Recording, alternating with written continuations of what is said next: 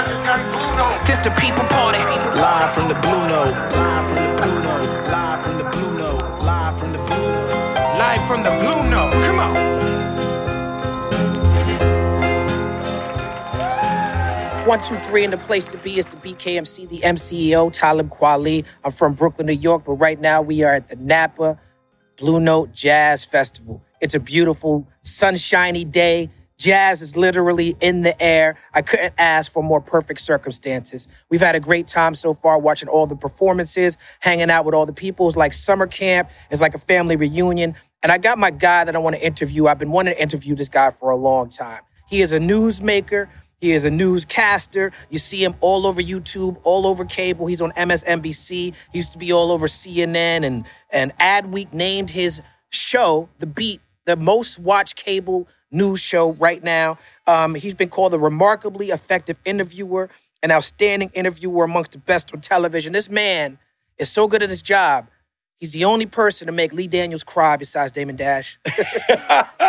He's a true fan of hip-hop. Hip-hop is a fan of him. He's been name-checked. He does his own name-checking. John Oliver be trying to get at him because of all the name-checking he does. Ladies and gentlemen, I have a lot of questions for this guy. We are live at the Blue Note, so I'm not going to take too much time with the intro. I want you to show your love for the Beat's own Ari Melber in the house. Yo, thank you so much. That's a beautiful intro. Great to be here with all of your viewers, listeners, and everyone in person here at this festival. Ari, you're quite the MC. Respect. You know how to move a crowd. We're building the crowd. I see, people are going to be watching this later too, but everyone can come in. You can sit on the green. This is a real live podcast happening right now. That's right. Now, I see you backstage at all types of secret events, underground events. Harry Belafonte once told me that he walks through the back rooms of history. And I've tried to live my life in that way. And when I walk through those back rooms of history, I see Ari Melber. Why is that? Respect. I guess sometimes I get to go to things and I love that.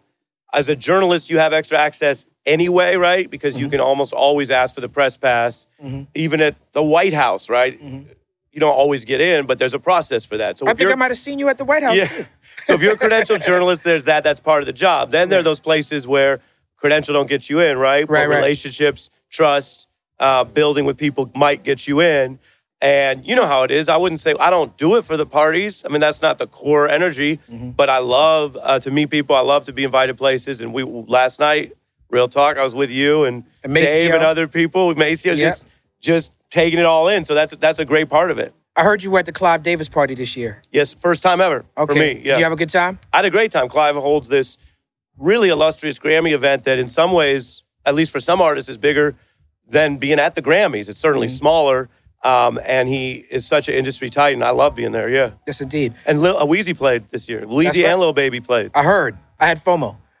Now, your show is on the cable news. Yes. And, it's been a long... Cable news has been, ubiquitous in our life for a long time. The 24-hour news cycle is something that you're a part of. But unlike a lot of cable news shows, your show does well on YouTube. Yes. 1 billion streams on YouTube. Why do you think your show does so much better on YouTube than a lot of cable news shows? Well, I appreciate you bringing that up because, first of all, we talk so much about facts and how we getting information and what's going on in the world. And a lot of the credentialed journalistic outlets are basically paywalled. Cable news is generally paywalled, meaning you have to pay for a subscription if you want to get it on TV. New York Times, you get a certain number of articles, then it's paywalled, right? Washington Post. So we have had a lot of success and reach on YouTube in America and around the world, and it's free. So to me, as someone who got into this to tell stories, to deal in facts, to look at big issues in civil rights, I don't want it all paywalled. So the fact that it has done well there is important. You asked why. I think that, if you're doing things that matter to people and that aren't just perishable in a day, it's just like music. Something might fit a moment, but if you're doing things that run a little deeper, people might want to watch them a week later, a month later, a year later. And we found that what they call a long tail with YouTube viewers as well. Right. Now, what I appreciate about you being on YouTube is that my friend Autumn has a term she calls these people the YouTubian nation. Okay. And it's a nation of people who are not interested in facts. They're just interested in what the algorithm sends them. They're interested in confirmation bias. There's a lot of false information on YouTube. Someone will say something to me like, well, this is a fact. Just look it up on YouTube or Google it. And I'm like, well, I could look on YouTube and see that the earth is flat. Doesn't make it a fact. So the fact that you focus on evidence you say that evidence is a lot better than drawing a conclusion. Yeah. You have like data and research and evidence. Do you feel like journalism suffers from meme culture and sort of the YouTube journalistic nature that people have these days? Yeah, I mean, that's a challenge with any era you're in. You want to meet the era. You can't just be sitting out on the phonograph or a silent movie when the world's moving on. But you also have to have values and standards. You're talking about algorithms and a world where people can pick out things and call them facts. Someone who's shouted you out, Hove, said, "My new name is Just the Facts," while y'all just adjust the facts, pick this and that out just to match. Right. And that's a bar about confirmation bias. Because you can even find a factoid, we call it. Right? You cover a police brutality case and somebody picks a factoid. This guy got a suspension in middle school. What does that tell you? That might be a factoid. Whether that is in the context of the actual facts of the case and whether the government abused force against an innocent individual, right, is a larger story. So I think that memes going viral, spreading information could be very positive. I could point you to examples in civil rights, in surveillance of the police, Arab Spring, where these things empowered people. And I could point you to a ton of examples where people just go, no, I have something online and it looks like it's from a media outlet and it's not. Or it looks like it's from encyclopedia and it's not. And they're trafficking in that. And that also can hurt people. Yeah, you can have your own opinion and not your own facts. Yeah. What you were speaking to, people take facts and remove all context. And just because you're speaking a fact doesn't mean you're telling the truth. To the point of you bringing up the hip-hop lyrics, your brain is like an encyclopedia. You are like a walking rap genius. How you're able to not just access lyrics, but access lyrics and drop them in the context of what we're talking about is amazing. It's like the same skill that MCs use as freestyling, except you have this library of lyrics that you use to enhance your freestyle. I appreciate that. It's probably not as original or creative because when MCs are freestyling, right, we're being led inside their mind as they're making up as they go. What I'm doing is really similar to what I do journalistically. I understand that if I do it with a lyric, it might pop more, people notice it more. But I think good journalism draws on a lot, right? In my experience, people who are worth listening to have done a lot of listening. And so if we're doing our jobs well, as journalists, we've listened to a lot, we've sifted through a lot, and then we're trying to pull it in relevant. And if you just pull it in like without relevance, as you said before, it might be true, but it might not go anywhere. So yeah, when I think about lyrics and culture... You did do that once. Okay. There was one that you did that I was like, okay, that one, I don't know if that one worked. You said, started from the Biden, now we're here. Well, that was a pun.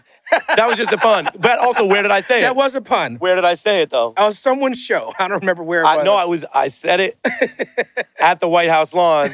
So it was a dad joke pun with a flex. But yeah, no, that didn't. I have it. So my friend Carlos. You have a bunch of good ones. Thank you. My friend Carlos, because I do it all. I've been doing this my whole life. Right. So my friend Carlos calls it a relevance check. Right. And he shortened it to rel check. Right. And so we could be at a restaurant or something, and they'll be like, oh yeah, we have this wine list or whatever, and I'll be like, yeah, it's like Rick Ross said, like, bro, yay, rose, and Carlos will be like, rel check. Rel check. And I'll be like, but he did say that, and he'll be like, yeah, but you didn't do anything with that. You just mentioned it. So yeah, but I've always been doing that. You have good friends. You have good friends. One of my favorite interviews I ever did was on your show.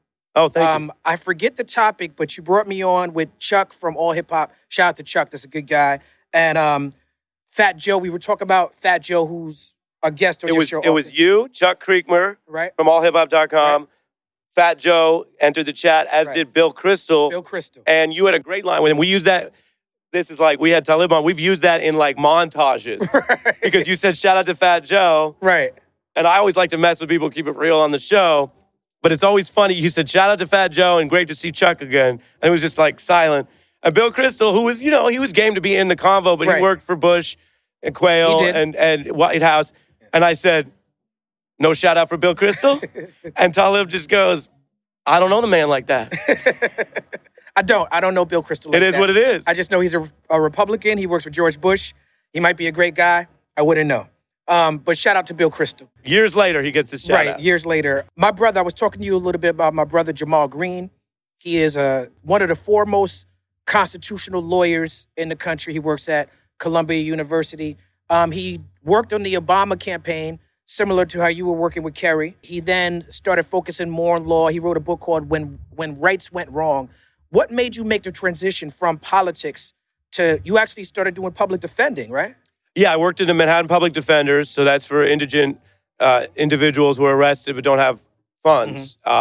They can't afford a lawyer, and that's a group that goes in there. So I did that. I worked for Center Constitutional Rights. As you mentioned, I also worked for 2 U.S. senators. So I was in it in that way. And then I felt ultimately, and I practiced law, but I felt that what I get to do now and shifting into journalism was a way to draw on those skills, but still be in some ways more impactful. You could work a case at Talib, it could take 3 years. Right here, I'm on a daily basis covering things. And so it fit, I guess, there's more than one way to engage, but for me, it actually fit my vibe more. Right. You got a law degree at Cornell, right? Yeah. Is Andy Bernard on The Office an accurate portrayal of a Cornell guy? So Andy is, of course, the very annoying, smug, self-satisfied, and yet also insecure as so many Right. He such wears a lot of people are. pastels. Yeah, very, very on point. Like Very sometimes on you'd be like, oh, it's an exaggeration. No, I mean, the joke is that Cornell is like that, even though it's considered a very good school. It's not in the top half of the Ivies. So to go to an Ivy League is great. I was fine with it. That's my vibe. But you got a lot of kids there who are like, well, I was waitlisted at Princeton. And you're like, you still talking about this? Like, it's like when Drake says, imagine me talking about if I never made it. And it's like, you make it or you don't, live your life. There's a lot of that at Cornell. And no disrespect, but there's a lot of that energy, which I didn't really vibe with. Right. Well, shout out to Ed Helms. And shout out to Dwayne Wade, because you mentioned Vibe, and he is the curator of the Vibe here at Blue Note. I don't know if I'm in the right vibe. I have to check with D. Wade. He is the curator. He got a great title. He did. I don't know how he got that job. When was there even auditions? Is it like can I submit my resume for curator of the Vibe? I would say you have a lot of credentials. Yeah, I do have credentials. Now, you also worked for a First Amendment lawyer, Floyd Abrams. One of my favorite things to say in the world is freedom of speech does not come with freedom from consequences. In this era where you have a lot of people, particularly on the right wing, who I feel like weaponize freedom of speech to just feel like they can say whatever they want to say without pushback, which is my opinion. What do you think people get the most wrong about freedom of speech and how it specifically relates to the First Amendment legally? Well, it's a great question. I think that we live in a very legal culture. Like Tocqueville talked about that when he first visited America. And to this day, you have all of the ways that the courtroom is held up as a way that we understand things. So you can think about all the movies, courtroom dramas, celebrity trials. We're just a very legally suffused culture. And so sometimes we take a legal concept and we want to over-apply it. So freedom of speech in the First Amendment is literally, Congress shall make no law abridging the freedom of speech, religion, or protest, gathering.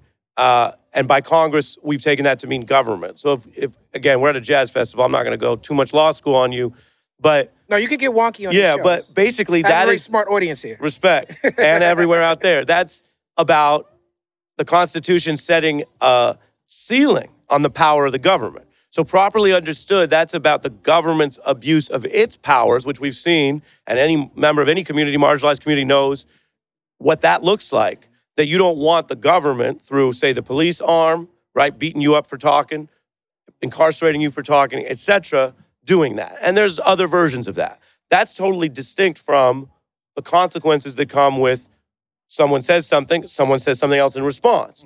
Someone advocates something, someone advocates consequence for that. And so I do think sometimes that piece of it can get lost.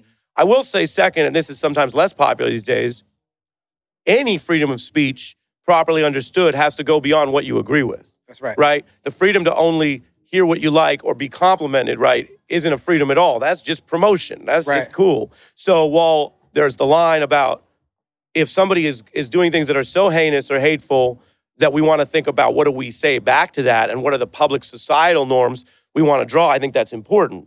I don't think, though, that when that tool, right, like saying someone advocated something terrible or violence, and how do we balance that out? Or say, well, that if they do that, I don't want a company that I'm affiliated with an endorsement deal with them, like, duh. But that's, again, consequence is different from saying you don't want to hear any differing view. Right. And I see those issues also sort of muddied up sometimes. Yeah. That's essentially what my brother's book is about.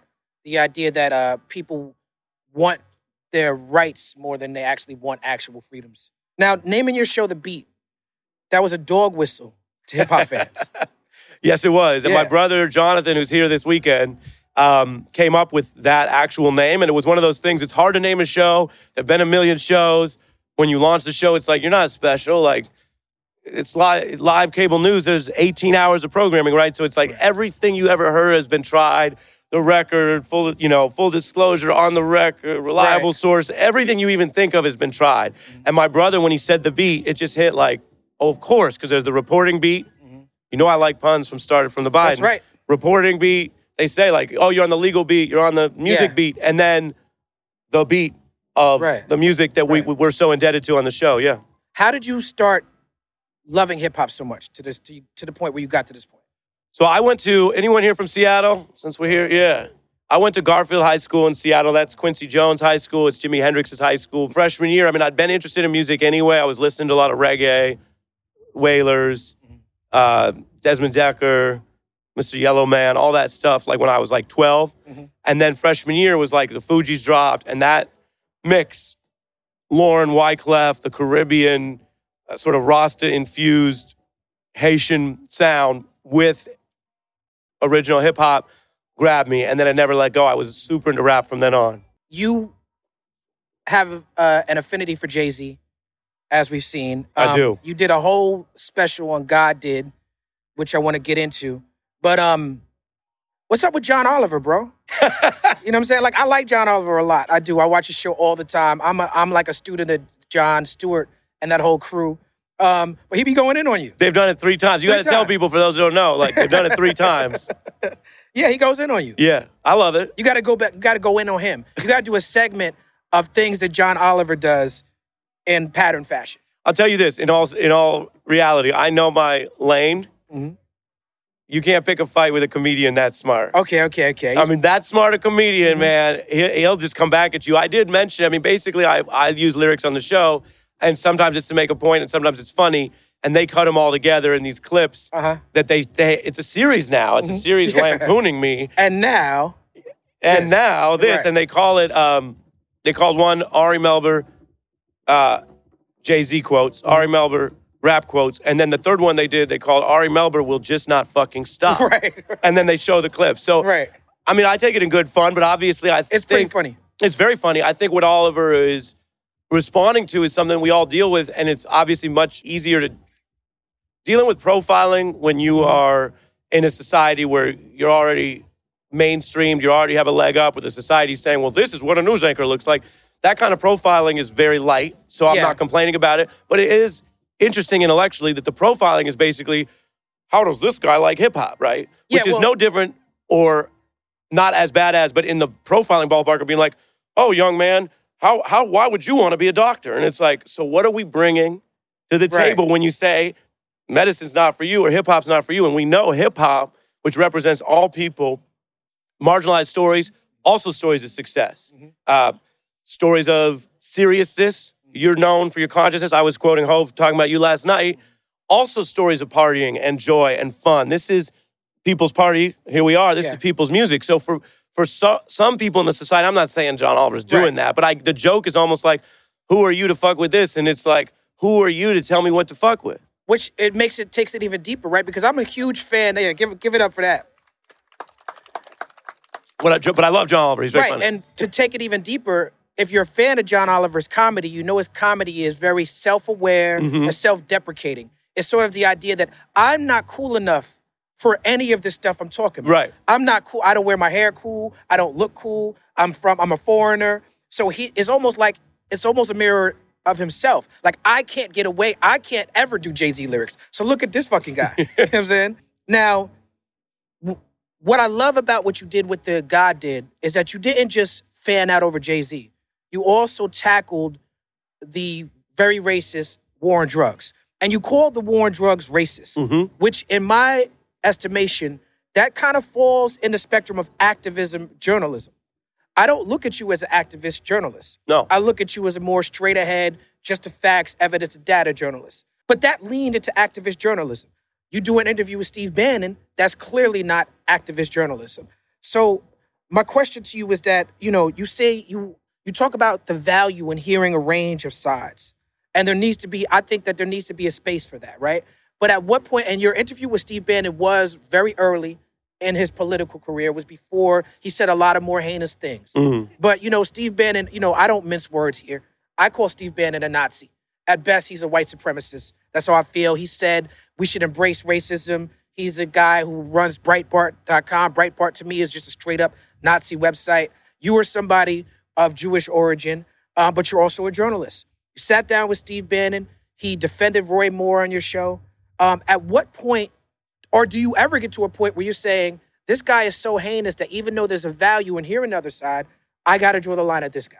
Yeah, it's a good question. So you brought up Bannon, Hove did. I'll try to get to both. Right. That's a remix, right? You don't expect the Bannon feature on that Khaled track. We got any big Steve Bannon fans here at Jazz Fest? I'm guessing not.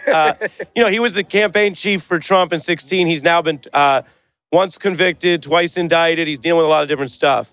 The way I look at it journalistically is there a purpose to holding someone accountable? And do they already have a type of reach where it's out there? And so this might be the hardest interview they're ever going to do, or I'm going to do it on my platform, which is different than doing it 5 times or taking someone who's so obscure that they're going to get more known off my national news show than they would otherwise be. So with great power comes great responsibility. Spider-Man shit, right? Yeah. As Stormzy said, shout out Tom, Spider-Man, that's my bro. Wait, you doing UK rappers too, guys? And I'm more into the Dark Knight universe, but Okay. So the short answer is it's not a rule, it's case by case, but I do know that if you're at work and they do something unfair and tell you it's case by case, it always sounds like bullshit. Like, oh, I get it. So there ain't a rule. So I get the skepticism of that, but we on my team in a collaborative process think deeply about that. So we had Peter Navarro on, who also was a peddler of these lies, but was involved in Trump's attempted coup, was in the White House at the time. I faced criticism for having him on the show on MSNBC. That interview was later cited by the Congress in its decision to subpoena and then refer him for prosecution. So I got to say, I just want to give it up to you for that interview, because that interview is one of the best interviews I've ever seen. And you really nailed him down on that interview. And again, to be very clear, not take any kind of extra credit, it's not our purpose every time to predict the future to be like, nobody quotes Ye anymore for a lot of reasons. But if you know the famous Ye line, gotcha. It's not like I'm doing it at the end of the interview. I want to be fair. And if Mr. Navarro or Mr. Bannon says things that are in the ballpark of what we talked about earlier, their views, even if many people disagree with them, views, policy, arguments, they're going to get time. That's why I get the interview. I mean, if I just yelled at them, they wouldn't even show up. But when they say things that are untrue or they're openly advocating for illegal activity, I mean, that was one of the moments, again, I wouldn't expect everyone here to have seen it all, but No, I got the quote. You said to Peter Navarro, you said, "You are risking going to jail. You do realize these investigators can hear you when you talk on TV, right?" Right. I almost lost it. Yeah. So we're having that back and forth. And so that's that thing where I don't believe you have to choose between getting the interview and being tough and adversarial, nor do I think you have to choose between being tough and giving someone time to explain themselves. And when I get criticized for that, that's fine. That's part of my job, because people say what you referred to. I mean, you said it in a very sophisticated and open-minded way, but you refer to the idea of if someone can be credibly documented as a white supremacist, why are they getting time at all? Very fair question. And no, Bannon's not like a regular, and I'm also not having him on as an expert on civil rights policy. Right. But in the context of his power, those are those interviews. That's my answer to that. As for God did, I think about it so many ways, but because good journalism has to be empathetic. When I think about someone like Hove, right, whose work I study, I've met him, but we're not personal acquaintances or anything. But you think about Hove, and you think about coming out of Marcy Projects, and you think about being one of the greatest writers without a pen, a poet lyricist who documents everything, who breaks Elvis's record for the most #1 albums of all time. That is a public affirmation of a diverse audience of the work.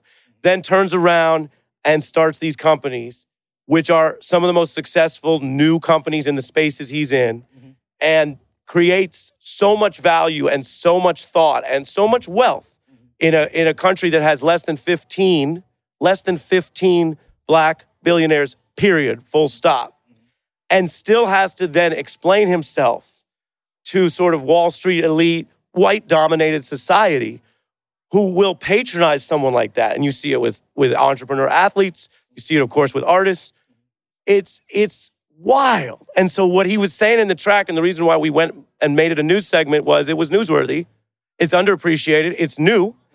And we walked through how when he gets in and out of the prohibition laws to get success, that's treated as forever in many white Americans' eyes. Oh, you used to be a drug dealer. When you got fentanyl and OxyContin and Al Capone.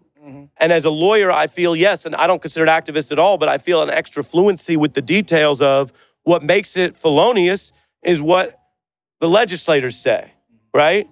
Oh, the legislators don't look like you.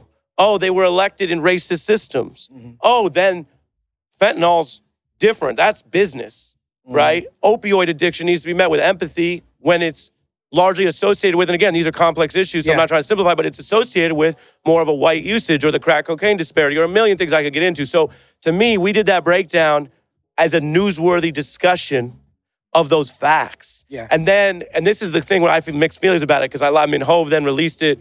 He released the news segment as a track. Right. And I just died.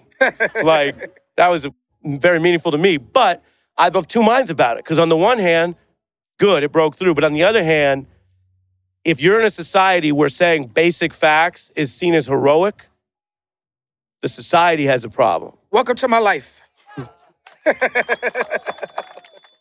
No doubt. Give it up to Hove. Now, actually, I'm going to add one more for you. Show of hands. How many people know what Hove said about Talib? Show of hands. You're going to make a black man blush. They don't know. He was talking about the commercial conflict in his early Def Jam years of, on the one hand, he wants to tell the story of his community, but on the other hand, he's making money. And Hove's never been shy about building up money. That's one of his skill sets. And he said because of the money he was making, he had to step away from the true or conscious lyricism that he wanted. And he said, lyrically, I'd probably be Talib Kweli, but I got money, what do you say, 5 mics? But I made $5 mil, something 5 about mil. Common. Something about 5 Common. mil. I ain't been rhyming like Common Sense, which is a flip on Common's name, who used to go by Common Sense. And so, again, I love an enduring compliment. That's Hove saying, if he were going just to his true side, if he wasn't about making money, and the man's allowed to make money in America, he would have stayed more true to your lyricism. So give that up. And I got to say, give it up for Hove. I always used to say when Jay-Z was putting out, he used to put out records every fourth quarter to sort of raise the value of Rockefeller at the end of the year. And he put out these hits. Yeah, he knew what he was doing. In the fourth quarter, he's a businessman. He's a businessman. Man. See, I'm Ari Melber now. Look at that. But I used to say, man, Hove is so talented and he's so insightful. What would Hove rap about? What would he sound like if he didn't have to put out hits to keep the money rolling in? And it turns out he would sound just like Talib Kweli. Hey. Because if you listen to the 444 album, he's rhyming over Nina Simone samples. And he's rhyming about being, rhyming about 5% influence stuff. And he's rhyming about black consciousness. He's rhyming about the story of OJ. And he grew dreadlocks. The dreadlocks that Jay-Z has, those are the same dreadlocks I had in high school. I had the Basquiat dreadlocks in high school. Hey. I was like, he looks just like me in high school. So shout out to Hove. Every rapper, every gangster rapper who makes it to 40 turns conscious. Hey. That's how it goes. That's a bar. I love that. I mean, just to add on to that, I've always felt that. So I think because we study his work, that wasn't a surprise to us, even though there's other stuff flipped in. And that's what art does. It reminds you of people's depth and complexity. Yeah. Anyone you know well isn't just their job or just their outer layer. And on What's Free, which is the Meek Mill track, right, which is, he's been doing it more through features lately. That's where the track opens and he says, 3/5 of a man, I believe the phrase, in the land of the free were the blacks enslaved. And then he goes through this history lesson. He could do that 10 years ago, but yeah, he wanted to do hits. He did. He said that the soul of Mumia in these modern day times on volume 2, or volume 3, he said that. But it's like he puts it in there. It's like he puts the medicine in the candy, and it's candy coated buffering. That's what it is. Yeah, and he's doing that in a way, and this is why we love the art. Like, and I know we got music lovers here.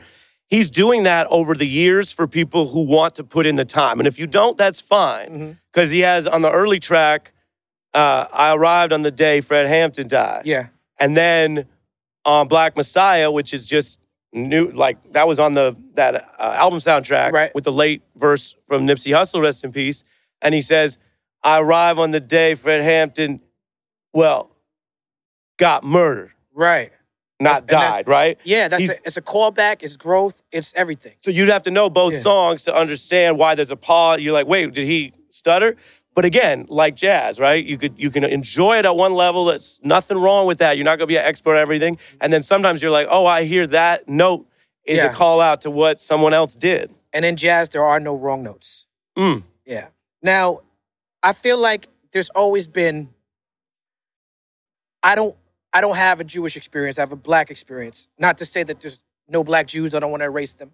But anti-Semitism has always been something that's been in my life, just as a guy from New York. Right. I feel like ever since social media, whether it's because of the misinformation or it's because of the cowardice, you could hide your identity, we seeing an uptick in anti-Semitism and it becoming more normalized. The Steve Bannons of the world, have to get interviewed now on MSNBC. So George Soros is a key figure in all of this.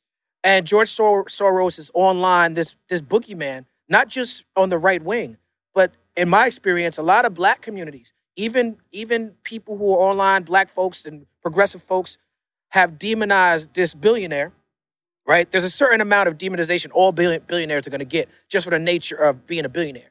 But George Soros is someone he's a Jewish Holocaust survivor. He's used his money to support what people would consider progressive causes. He's like a left-wing version of the Koch brothers, right? Okay. But me as a black anti-racist person, I always get accused of working for George Soros. Like all the time. Well, let's settle it right now. What? Do you work for George Soros? I don't know where my check is going. It might be going to my old address. I don't know. But I've never got a Soros check in the mail. But he's considered, people say that he runs Black Lives Matter. He has nothing to do with Black Lives Matter. And you were someone who has grandparents who were actual Holocaust survivors, correct? Yeah, who fled Nazi Germany. Right. And others who were murdered. Right. So what's your take on like the demonization of someone like a George Soros in this era? Well, I appreciate you using your platform to raise it, right? There's more than one set of issues. It's also funny, I have to say this even though it's like sounds funny, but it's like I really take seriously at work trying to be a journalist, which means to do that right means not being just a male perspective or just a Jewish perspective or just a white perspective, right? So on the one hand, I just have to say that, like, we don't set the story rundown and be like, well, I'm Jewish, so this hits harder, so we're adding those stories, nor do we avoid them. So I just say that because I know people be like, well, wait a minute. Is that even possible? And the answer is you have a team effort and you try to do that. We have standards and practices, all that. So I say that at the work side. On the personal side, yes, I'm a human being. Mm-hmm. And yes, it's something I grew up with in my family and it's something that I've been very aware of my whole life. If anything, I think 2 points to answer your question. Number one, I think if you have proper historical knowledge and empathy, the things that your own life, your own family went through can help inform how you look at other situations, right? So I do think, I hope it's enriched, even though there's a tragic history there, I hope that it's enriched the way I try to do my work. Mm-hmm. Then two, to the core of your question, look, there's many different hatreds around the world. We all live with that. We're all in America. And I talked about profiling earlier. Mm-hmm. People who are here in this festival, people I've spoken with already over these first 2 days seem pretty aware. So I'm sure y'all are aware of what we're in, right? Mm-hmm. There you go. But anti-Semitism is a real old one, right? This is like a real oldie. Mm-hmm. So it comes back in certain ways. It can be beat back. You can document that post-World War II, after all of those horrors, right? In Europe, Western Europe, where they went through it, and in other places, you could see it being more patrolled after this horrific Holocaust. I do think what you say is accurate and the data on this is accurate. There's been a rise in hate crimes since 2016 in America. Many of them target black and brown people. They also target Jewish people in synagogues. There's been a rise of what is called the replacement theory. People heard of the replacement theory? Yep. Now, this is a 1-2 punch. The conspiracy theory, so anyone listening, anyone hearing that, I'm describing something false that's used for hatred, but it is basically a conspiracy theory that black and brown people are going to overrun predominantly white countries. We could get into the social construction of those terms, but that's the theory. And that an elite group of Jews are trying to help them, right? So we're having a conversation about all these issues we care about, but someone from that filter, and Tucker Carlson and other people were pushing that, they would filter this, take the image, take the clip, and be like, oh, here's this alliance. Here's this Jew. That's how they would see it, even though there's no truth to that, right? So there's all these ways that I think it is getting worse and coming back. And we know the tools. The tools to combat this are truth, strength, not echoing the tactics of your opponent or your enemy. Don't become like them. And coalitions. And I say that as an observation. I'm a journalist, right? But coalitions that actually say, oh, you're stronger together than apart, can be used against those hate mongers wherever they pop up. Absolutely. I agree. Now, for a little lighter fare. Let's get light. I mean, you're doing the serious. For a little lighter but we fare. all got the people in the sunlight here. This is light and serious at the same time. Yeah, a little light work. So because of you, 50 Cent went from beefing with rappers to beefing with state officials, former state officials. I love this one. By the way, I love how, I know you're informed, Talib, but I love how you're just on it. Oh, yeah, I'm on it. But this was great. So 50 Cent, you interviewed former Kremlin official Andrei how you say his last name? Kozyrev. This is a guy who's been critical of Putin, critical of the Ukrainian war. He was top Kremlin, and then he left when Putin took over. So he's seen the inside, probably been around bad things. Right. Because the Kremlin's rough. Right. You know? Right. But now he's as you say, he's a defector, and we interviewed him. Right. And now you interviewed 50 Cent. This was the most second highest watch interview you ever did, except for this Andre fellow. Yeah. And 50 Cent was very upset about this. Yeah, I mean, you talk about YouTube, like we do things now that go viral. And when we interviewed Kozyrev, one of the things I asked him was, and this was over a year ago, I said, if the battlefield failures continue in Ukraine, at some point do the generals say to him, this is a war of choice, we need to stop? Which to me is a reasonable question, but sometimes a reasonable question is just wrong, and that's why you go to the source. And he said, Ari, that's not how it works. Right. I said, how does it work? He said, they would sooner take him to an early grave than give him bad news, because you get killed over bad news in the Kremlin. Here we are, this time later, we've seen the threats to Putin have only increased, exactly how he documented. That interview went super viral. Like I said, lighter fare. Then we had 50 on, and 50 loves numbers. I mean, I've noticed competitive people love to measure even way past the point when it would matter to them. Right. And I knew this about him, so I showed him a chart, and I said, of all the senators, Kamala Harris, you mentioned Bannon, of all these people, I said, you are the second most watched interview. He was right ahead of Robert De Niro and right behind Kozyrev. Right. And then he just went after Kozyrev, like beefing with him. He did. He started trolling him on Twitter. And he started trolling him online, posting more than once. He said, you got it. He said, Putin didn't like that shit you said. Be careful now. That's a hell of a troll. That's not no. And then when the Kremlin official tweeted back at him. So I'll tell you this. Then Kozyrev, and this is like the world we live in, right? We talk about the internet. It's like Kozyrev he's a real dude, but he also has a sense of communication, right? You didn't get that high in the Kremlin. And he went Chris Brown on Robert Glasper, for those who get the reference, and said, that's what he wrote. That's exactly he said, who is 50 Cent? Right. And then they started going at it, and then it got written up in articles, and people were like, what is happening on your TV show? 50 said, oh, I'm happy you're still alive. And they sort of patched it up online, because then Kozyrev later said, oh, my son likes your music, this and that. But that's where the internet's wild. And what other platform would that have happened? Right. Now, I want to revisit, just because of the Putin thing, we were talking about anti-Semitism earlier. And like I said, I feel like it's more prevalent than anything. While I was doing this interview just now, and I was going to ignore it, but I don't want to ignore it. Somebody shouted some things out just then. Somebody walked by and shouted out, black people are the real Hebrews, right? Now, sure, okay, yeah. I don't think anybody's debating this.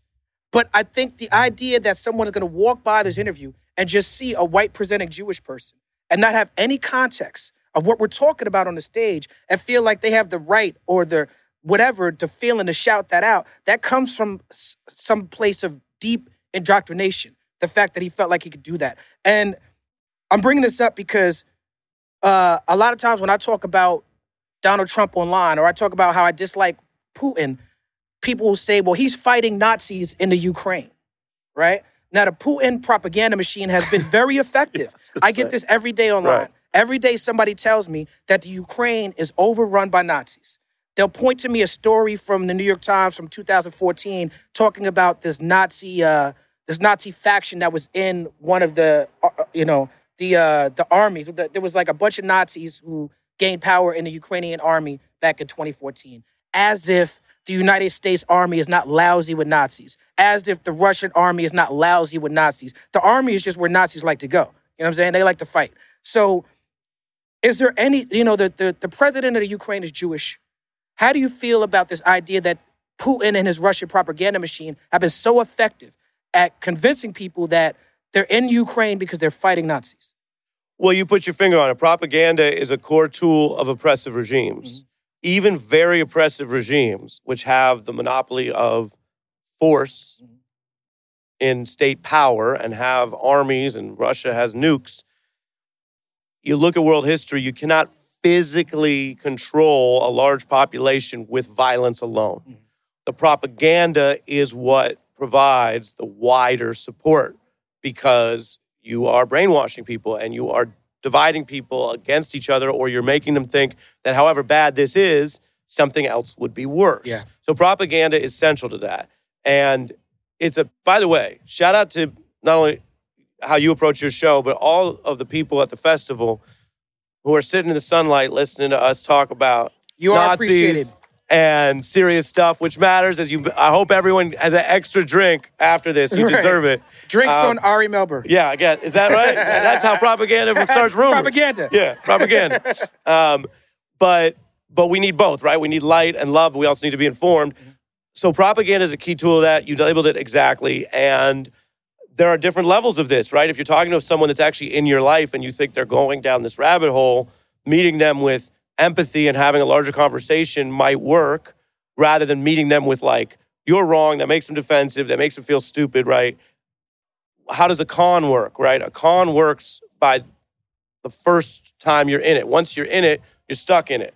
And it's hard to get people out of a con or out of a cult because you have to convince them that they're wrong and get out from under it. And it's usually, a lot of psychology is it's easier to believe something else. Yeah. The other macro point, which is true in other countries as well as our own, is that there are systems that are designed to try to divide people, right? So when we get into, sometimes you hear people doing like a grievance Olympics. And it's like, what was worth, this was worse than that. And it's like, by what measurement and why is that the question? And yes, you can debate it out if you want to. And historians talk about levels of oppression, but I think it's also worthwhile to take a step back and say, who benefits from this propaganda? Right. Who benefits from pitting people against each other? This isn't a bar, but it's something Jay-Z said once that I thought about. Is he said, they talk about how crabs act in a barrel. Yeah.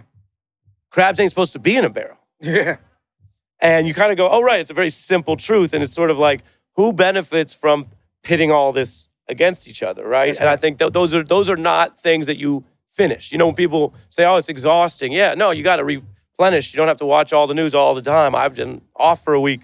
I'm doing this with you because it doesn't feel like work. It's fun, but I've been off work all week. So you have to take a break, but then you have to come back to it and understand it's a process. Democracy is a process. It's not like, oh, vote 5 times and then we're good. Right, no doubt. Did you see this movie, Active Measures, this documentary? No. It's a documentary that traces Trump's history with Ukrainian people staying at the Trump Tower. And it's a documentary that dives into Cambridge Analytica. Uh-huh. I was just wondering if you've seen it. It talks about some of that stuff. I love that you got first of all, I love your Mavericks series. Thank you for doing that. Thank you. We're shooting a Mavericks interview today with Chance later today. Yeah, shout out to Chance the Rapper. Make sure you go see him on stage. I love that you got a definition of the word woke from Erykah Badu. Yeah, that was because she would know. And I love that you allowed her to reclaim that word. And you have Ron DeSantis out here pushing this anti-woke campaign. They're trying to ban black books, ban books that deal with LGBTQ communities, trans communities. When does anti-woke become code for let's just be racist? Well, you're referencing how I asked Erica about it because she had kind of resuscitated and popularized the term, which has, of course, deeper roots in American soul with the song Stay Woke. And I asked her about how it's playing today. And that's something interesting that I love that I get to do, that you get to do, is like, we put together this montage. My teammate Miriam, who's here somewhere, but maybe what's up, Miriam? Right there, Miriam in the orange. Okay, she's actually getting all the drinks, so make sure you go up to drinks her. or Miriam? Miriam and I and some of our other teammates we're looking at these different quotes, and I wanted to present them to her, which is different than just me doing what I've been doing today, which is a lot of talking. So I wasn't just going to characterize it. We pulled DeSantis, Trump, and some other kind of references in the culture of how woke is being now discussed. And she just said, I said, what's your response to that? And she said, well, quote, I think they mean black. And I think this has become, she said, a new word that can associate all these things while having this deniability, right? Yeah. And by the way, there is progress in America even in our dark moments. The fact that people don't want to admit they're racist is progress. It ain't much, but it's a thing. And so they could be super right-wing, and then it's like those podcasts, if you ever see a clip, because I don't listen to them, but I'll see like a clip on TikTok, be like 3 white guys usually, and they'll be like, I'm not racist, but, and you're just like, okay. But even in that content space, they feel the need to do that. Even DeSantis feels the need to do that. So she's speaking about a term you used earlier, a dog whistle, a code word, and that's happening. I also think that this is why we need artists and music, because the system, DeSantis or whoever you pick, they're afraid of the reach of culture. They're afraid of this power. They're afraid of Erykah Badu or Lil Baby being a hero, not just out to somebody, but to their kids. And that's why, we touched on this earlier. We talked a little bit about racism. We talk about blackness, which is a difficult and complex concept. But one of the ways that black culture works in America is it has remained influential, exciting, innovative, and, again, to use a word that we could debate, quote, cool. It was cool in the 60s. Even amidst all of the pressure of Jim Crow, it's clearly very cool now. Hip-hop, something you led and created, something I study and love. Hip-hop is a global force, so it's beyond just American blackness because it means something to people in communities that may have less experience with this. Yeah. So to your question about woke, all this stuff scares them because culture is a much stronger delivery mechanism than others, certainly than news. I happen to work in news. I believe in it. But if you have the revolution will not be televised, if you have people singing Gil Scott-Heron and learning, that scares them. And so there's a silver lining to it too. Yeah. And to your point, that's a great point. And to that point, Black Star, I've worked with Gil Scott-Heron, had a relationship with him. One of the books on DeSantis' book ban list is Toni Morrison, The Bluest Eye. The last paragraph for Toni Morrison's The Bluest Eye is actually the hook for Black Star Thieves in the Night. Not strong, only aggressive, not free, we only license, not compassionate, only polite. That's all for Toni Morrison. So if I didn't get a chance to read that book, I wouldn't have written that song. So it all connects. I love that. And I love that. And it's like when we had in the news coverage of the no-knock warrant used in the police killing of Breonna Taylor, some people say, yeah, they're familiar with this because this is their lived experience. Some people know about it because they become experts in that field or they're very informed. That's great. Then a lot of people don't know about it, but might be against it, especially when you have the tragedy of the obvious state murder in that case, right? Well, Gil Scott-Heron wrote No Knock. That's right. The song 51 years ago. That's right. So the culture can bring things to people that they might not otherwise know. And that's the beauty of it. We talked about division today, but the other beauty is that someone who's a Gil fan says, I've never seen a No Knock raid in their neighborhood. Okay, maybe they're lucky to be in that neighborhood. The point is, how do we get a society that's fair enough so nobody has to live in that neighborhood? Yes. And if they're learning about that from Gil, like I said, and their parents are Florida Republicans, that scares them. Right. But that's progress. And that's progress. And progress is usually not overnight. It's most always incremental. Yeah. And that's a hard pill for people to swallow. Yeah. Well, thank you for your time. I got one more question. Okay. You were born in Seattle, but you live in Brooklyn. You live in a neighborhood very close to the neighborhood I grew up in. So how do you like living in Brooklyn? I love living in Brooklyn. I grew up in Seattle. I always feel like just the way Seattle was when I was coming of age, which was the 90s, is really that thing that you see in places like Portland and Brooklyn and parts of San Francisco or old San Francisco. Like, so that was all very natural to me. The culture, the diversity, and then all the like, I'm not super healthy, but like all the health shit was like, they were on that in Seattle early. So now in Brooklyn, when you see like, they got vegan everything, everyone's doing yoga. Like you Cypher Sound says when you come across the bridge, they give you a gluten-free unicycle. Yeah. And all of it can be a bit much, and all of it can be quite commodified and commercialized, and gentrification, all the issues that we deal with. But it all felt in that way like a homecoming. And then the craziest thing is like when I first moved to Brooklyn, like there are parts of life, right? Like your life, my life, like the work we do. There are pros and cons to all of it for real.